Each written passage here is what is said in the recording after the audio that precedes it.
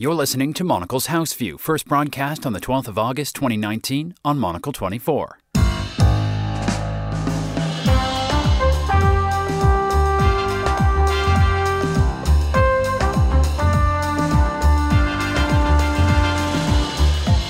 This is Monocle's House View. Coming up today. The simple solution for the authorities might just be to clamp down and to stop it happening. And in a small kind of way that can work, but actually you also renew the anger if you're doing that. Joining me for a longer look at the day's big stories on our news panel are Steve Crawshaw, Policy Director at Freedom from Torture and the author of several books on political protest, and Mary Dejevsky, columnist for The Guardian and The Independent. We'll also look at the latest from Hong Kong and discuss recently installed British Prime Minister Boris Johnson's attempt to steer the conversation away from Brexit by going all law and order. Plus, it's stepping into bricks and mortar territory. Do I want an experience on my laptop though? I'm not convinced. Our fashion editor looks at the need for retailers to shake up the online shopping experience. I'm Andrew Muller. Monocle's House View starts now. You're listening to Monocle's House View with me, Andrew Muller. With me are Steve Crawshaw and Mary Dejevsky. And we'll start in Russia, which over the weekend hosted what appeared to be the largest opposition rallies since at least 2011. Reports suggest that 60,000 people turned out in Moscow, an impressive number given inhospitable weather and even less welcoming police, who have arrested hundreds of protesters in recent weeks. The major rally on Saturday was officially authorised, but there were further detentions elsewhere in the city, and Russia's media regulator, Roskomnadzor, has asked Google to remove videos of protests from YouTube, a demand which will nigh certainly ensure that the videos receive a much wider audience. Mary, first of all, do you get the sense that the reasons for these protests have expanded?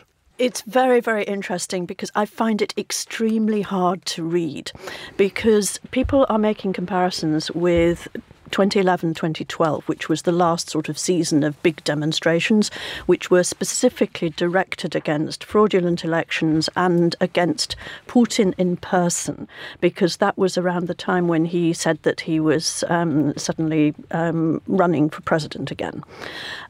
This time around, I get the sense that there is a wider sense of unease and that it's gone beyond that the protests of 2011-2012 were largely seen as the new middle class, the new young professionals. This time around, it seems to have gone more broadly. And also, even though they're focused on Moscow and the particular complaint is about Moscow elections, nonetheless, you get the impression that there is quite a mood of general dissatisfaction across the country, often about local issues, but which reflects a broader unease. Whether it can actually coalesce in something much bigger, that is the big question I have, because it's not actually the 2011-2012 demonstrations that I go back to. It's the 1990-1991 demonstrations in Moscow and St. Petersburg, which were enormous and which really were grassroots and middle class and working class protests. So I sort of think there's a bit of a way to go before this sort of demonstration is a real threat to Putin. Well, Steve, what do you make of the way the authorities have responded? Obviously, they came down pretty hard, at least in previous weeks. There were hundreds and hundreds of people arrested. This weekend, of course, they've permitted or authorised a demonstration. Are they still trying to figure this out themselves? I think in the way they are, and it's the situation that you get so often with protests in different places, is that the simple solution for the authorities might just be to clamp down and to stop it happening. And in a small kind of way that can work, but actually you also renew the anger if you're doing that. I, like Mary, both of us both studied in Russia and both worked there as journalists during the Soviet era.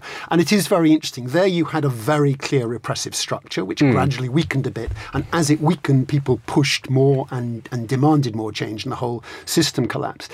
As Mary says, it doesn't feel we're at a tipping point, but Russia is incredibly hard to predict in some ways. I remember I was there when I was working for Amnesty International. At that time, I was in a conference with opposition types and dissident types in 2011, spring 2011. It was to do with Andrei Sakharov, the great Soviet dissident, and a memorial event. And all of the people there were so depressed, saying, we can't manage to get people to be on the streets at all. People don't care at all. No one cares. We're going absolutely nowhere. And barely 6 months after that, we saw the biggest protests that have been. And it's very interesting that mixture of the corruption has been a big issue, and that's triggered a lot of things, but also a sense like, I should be able to have these choices. And the younger generation is coming out and saying, like, why can't I have these choices? So there's basic things are definitely there. I think there's another aspect too, which again makes it so difficult to read. It's interesting and, as you said, counterproductive probably, that the authorities are objecting to streaming protests. That's a very old school Soviet attitude there. We can just pretend this isn't happening. But it also illustrates how, in a way, power has shifted, how social media makes an enormous difference to these sort of things. Because in the past, even when you go back to 2011, 2012, the ease with which people can now basically be summoned to the streets, they can be shown what's going on now, this minute, they can be told exactly where it is. Now, this hasn't been possible until very recently, and that shifts the balance. Shifts the balance of power, I think, very considerably. And while the authorities, I don't think there's the slightest chance that objections to social media are going to take this sort of thing off the websites. Nonetheless, you can see why they would want to do that, because I think the balance of power really has shifted. Well, Steve, further on this, fairly obviously absurd edict by the Russian media regulator that Google must remove this footage from YouTube, Russian authorities are also making various harumphing noises about Google interfering in Russia's domestic politics, which one might argue is a bit rich coming from Russian authorities. But is that potentially the basis for a wider crackdown against tech giants, which are, of course, overwhelmingly American and very certainly not Russian? It is possibly, but I think it would really come back to bite them, that younger generations especially, not only, but younger generations are so used to that. We saw, to take, a very different example, but in Egypt it was really interesting that to some extent the social media had helped to stoke the protests in 2011 that eventually unseated Mubarak, and a number of things in the months previous, but also during the protests. When Facebook was actually, or when social media were closed down in general, they wanted to stop people going on the streets, that acted as an interesting trigger that people were more angry than they had been, didn't have that knowledge you might get from social media, but like, we're so used to this, we're not going to have this happen. So they can try and do it, but I do feel it's a kind of sign of weakness. One of the things with Putin's Russia in recent years has been, it sat there quite complacently, and in its own terms has been right to be complacent, that it hasn't really faced challenges. The opposition has been absolutely all over the place. People demanding different changes have been in different kind of spaces, if you like. And I think the fact they're trying to take these or suggest these radical steps is, for me, definitely a sign of weakness. This is Monocle's House View. We'll get back to the discussion in just a moment. But first, here's Monocle's Daniel Bache with some of the other stories we're following today. Thank you, Andrew. American National Security Advisor John Bolton has told UK officials President Donald Trump wants to see a successful exit for Britain from the European Union and hopes to offer support in the way of a free trade agreement between the Allies. Bolton is in London for 2 days of talks where he is expected to articulate the Trump administration's policies, including Washington's hard line on Huawei and Iran. South Korea has said it will revoke Japan's special trade status in a tit-for-tat response to a similar proclamation by Japan. The trade tension comes after a deterioration in bilateral ties following a South Korean ruling that Japan should pay compensation for war crimes committed during the Second World War. Eid festivities in Indian-administered Kashmir have been muted amidst a ban on large gatherings and a communications blackout in place for an 8th consecutive day. Indian officials say Muslim worshippers have been allowed to attend prayers at local mosques, although not at the main mosque in the capital. On Friday, Indian troops reportedly opened fire and used tear gas to disperse protesters.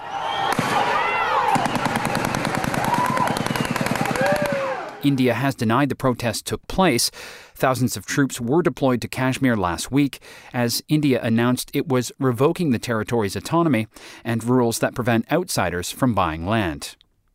And just as the first Caspian Economic Forum has opened in Turkmenistan's coastal city of Awaza, the country's president has reappeared after widespread reports of his death.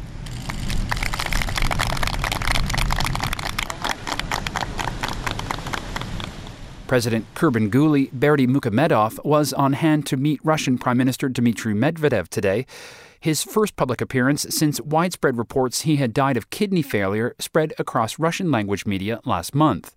That news was hard to verify, as Reporters Without Borders says Turkmenistan is the worst country in the world for press freedom, worse even than North Korea.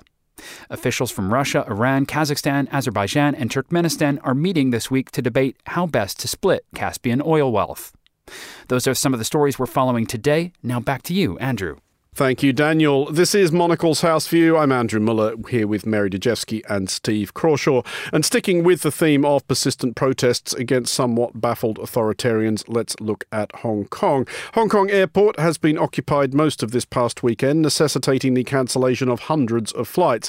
In a possibly significant and hopefully not ominous development, China has started including the word terrorism in its official responses to the demonstrations. Elsewhere, in unsubtle psychological warfare, Hong Kong's police have conducted a demonstration of their water cannon, purchased after the umbrella protests of 2014 but never previously deployed.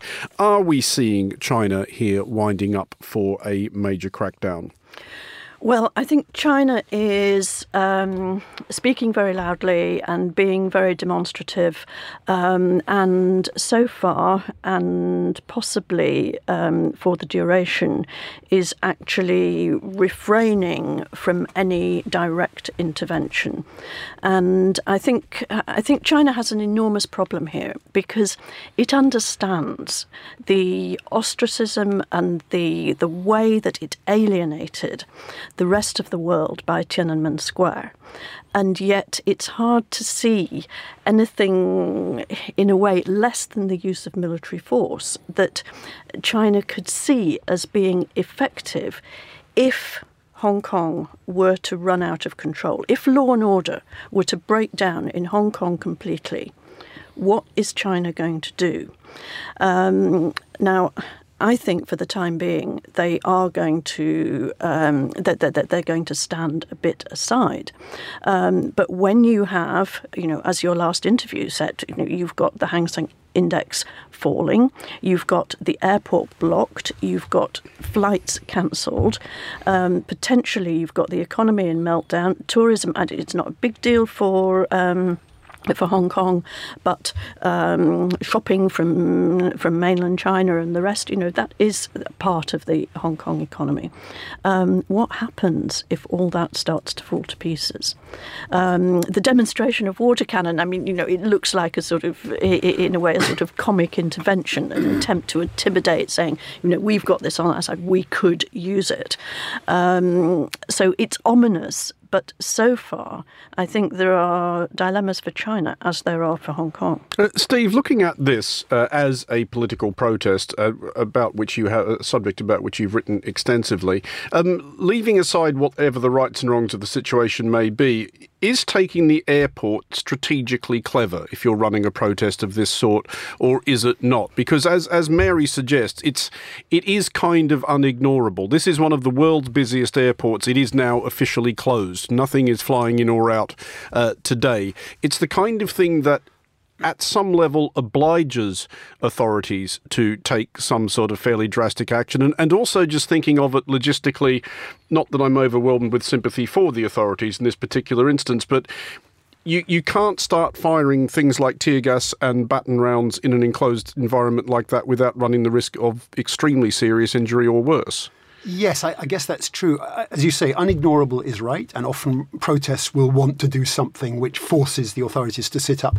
It has actually had a high degree of support. One thing I think that the protesters need to be aware of, the authorities are really between a rock and a hard place, partly in ways that Mary has described, but the protesters themselves, you always want to have more and more people supporting your cause, not fewer. And so the danger, if you're closing an airport and if lots of people are wanting to travel, you just start to annoy people. I support you, but I really wish I could get out of this place.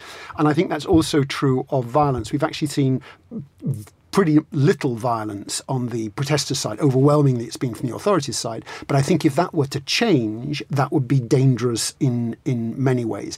I think, however, it goes back to what we've discussed before. I think the real rock and a hard place is for the Chinese authorities themselves, because their temptation is still like, let's just crack down on these things. And they've done these threatening videos with machine guns and now the stuff with water cannon and so on and so forth. But they don't know how to deal in the ordinary sense with protest. And obviously people are going to be looking at the mainland if you do start to give way. My own memories from 30 years ago this year was the Tiananmen massacre, which was also the year of East European revolutions. And East Germany was one of the most hardline of the East Europeans. They publicly praised Tiananmen Square. And when a few months later there were protests and they publicly threatened basically to do a repeat of Tiananmen, they thought they would win. That was the moment, in a sense, at which the Berlin Wall a month later came down, because people were so angry at the idea that they might be shot at and killed. They went, enough already. So, hard times for Beijing. OK, well, finally on our news wrap-up, let's look at the United Kingdom, where the recently installed Prime Minister Boris Johnson is attempting to steer the conversation away from Brexit and whatever responsibility he may end up bearing for the spam riots tentatively scheduled for November 1st. In an almost amusingly transparent appeal to the hanging and flogging tendency of the Conservative Party base, Johnson has gone all law and order, promising 10,000 new prison places, possibly to accommodate especially exuberant spam rioters, and an expansion of police stop and search powers. Mary, there isn't going to be an election, we keep being told. What date's it going to be? Well, I'm part of the faction that would say an election is going to be earlier rather than later, and I would think that it could be well before the 31st of October. In other words, it would be before rather than after Brexit do or die, as our new Prime Minister says. So that's my gamble, which may obviously be completely wrong. Boris Johnson may serve out his term. We don't know. But I do think that it's very, very interesting that from the moment Boris Johnson took office, he has been campaigning, and he's been campaigning not just on Brexit. He's been campaigning up and down the country. He's been campaigning on the issue of the Union of the United Kingdom. He has been campaigning, as you say, very transparently on law and order. And he's talked about lifting limits on scientists wanting to come and work in the UK. He's been addressing all these things which are directed at, on the one hand, particular interest groups. On the other hand, it does look awfully like an election campaign. Steve, on the stop and search thing in particular, this has become, we should explain to international listeners, a particular issue here in the United Kingdom because of, well, not merely a perception, but a reality that it was overwhelmingly targeted at black people. I think it's fair to say that people who resemble the three of us in this studio have no particular fear of being stopped and searched by the Met as we go about our business. Also, various studies have shown that it doesn't actually make all that much difference to crime, or if it does, then the difference it makes is not terribly big. Why does it remain obviously popular? Apart from, obviously, with the people who get stopped and searched. Well, yes. I mean, you said in your introduction it's this amusingly transparent, which is kind of exactly right, really. What's really weird to all of us, I guess, this is not just in the UK, we're seeing it in the US and elsewhere, but how facts kind of no longer matter. I mean, we saw it both in the Brexit campaign, and that's just objectively the case, that in order to be persuaded still of the arguments, fundamentally you have to look away from some of the facts and the way they've been presented. And the same is true of this. If you say something loud enough, Donald Trump says lots of things which are self-evidently not true, but he brings enough of the base with him. So fundamentally, all of this is still campaigning. The really puzzling thing to me is kind of where Boris Johnson himself sees himself and the country being in, say, a year's time, because none of the things that he says actually really makes sense and quite hang together. So maybe he thinks, I'll just have had a jolly, 6 months' time in Downing Street and I'll go off and write my memoirs. But there isn't really a sense of a game plan. His predecessor, Theresa May, talked about the magic money tree and it not existing. He appears to have the largest magic money tree in the world, really, which he keeps plucking out for the voters and hoping they won't quite examine the detail, I guess. But I think there is a point in going after, as it were, the law and order agenda, because I think that, first of all, this is a subject and an area where he can differentiate himself very clearly from Jeremy Corbyn and Labour. And it will be quite difficult for the Labour Party, if there is an election, to contest him on this particular score. Because you're asking the Labour Party to say we're heartily in favour of knife crime. Exactly.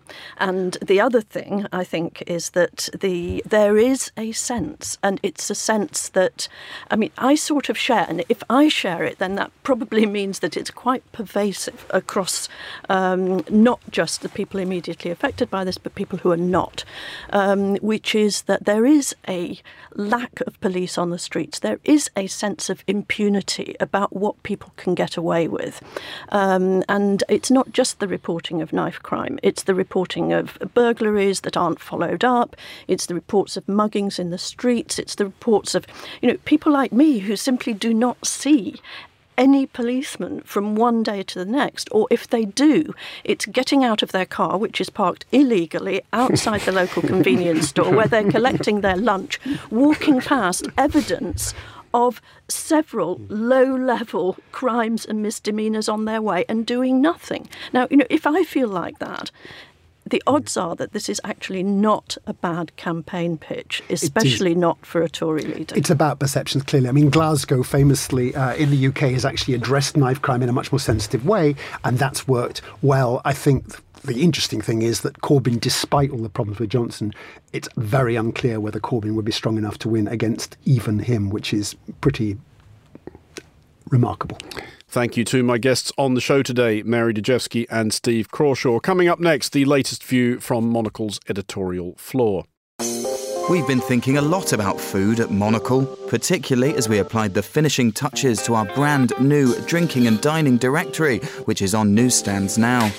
Within the magazine's 200-odd glossy pages, we've surveyed our 50 favourite places to eat in our restaurant awards, plus dispatched hungry reporters in 6 continents.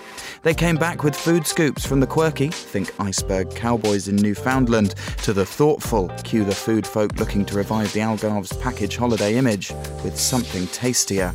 All before plans of relocating to Ojai in California, plus a survey of Vienna's city vineyards and mulling over how to host at home. Oh, and did we mention the 30-plus recipes we've laid on? Ours is an opportunity-orientated glimpse at the world of food, where restaurateurs, bakers and distillers done good offer us their tips for jacking in the day job and starting a food-focused endeavour. We also hone in on the markets and department stores that are reviving brick-and-mortar retail, and in which battalions of smaller producers are creating better products, plus doing so transparently and with a lot less waste. For all that and more, you can buy Monocle's Drinking and Dining Directory, and we suggest you should. It's on newsstands, or you can subscribe at monocle.com today.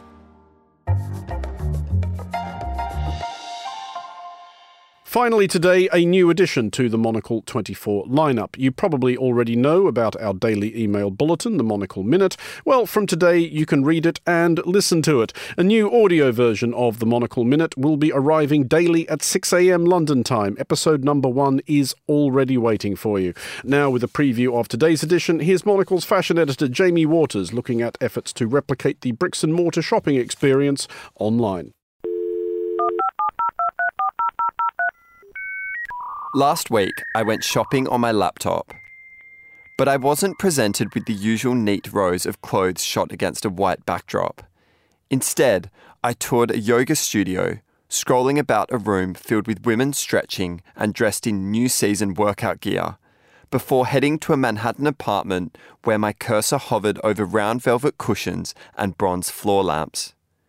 Feeling claustrophobic, I then headed for the mountains, where models stood by a dirt track in the latest hiking apparel. So what was I doing?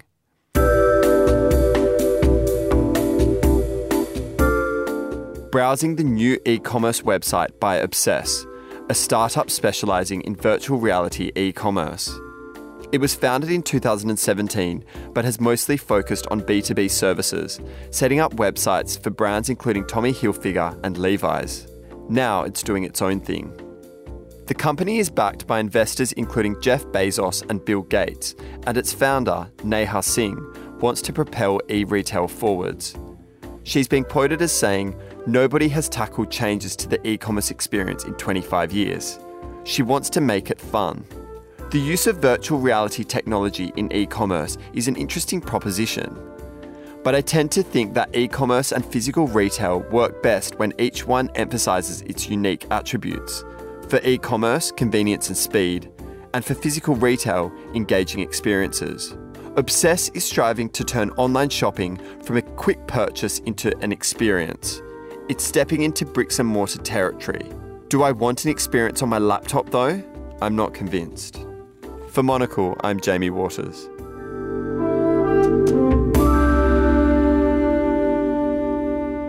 Thank you, Jamie. A comment there from today's edition of the Monocle Minute, which you can access either from our website or wherever you get your podcasts. Head to monocle.com/minute to find out more. That's all for today's programme. Monocle's House View was produced by Daniel Bache and researched by Yolin Goffin and Louis Allen. Our studio managers were David Stevens and Steph Chungu. Coming up at 1900, a brand new edition of Monocle on Culture with host Rob Bound. Monocle's House View is back at the same time tomorrow, 1800 London, that's 1300 in Toronto. I'm Andrew Muller. Thanks for listening.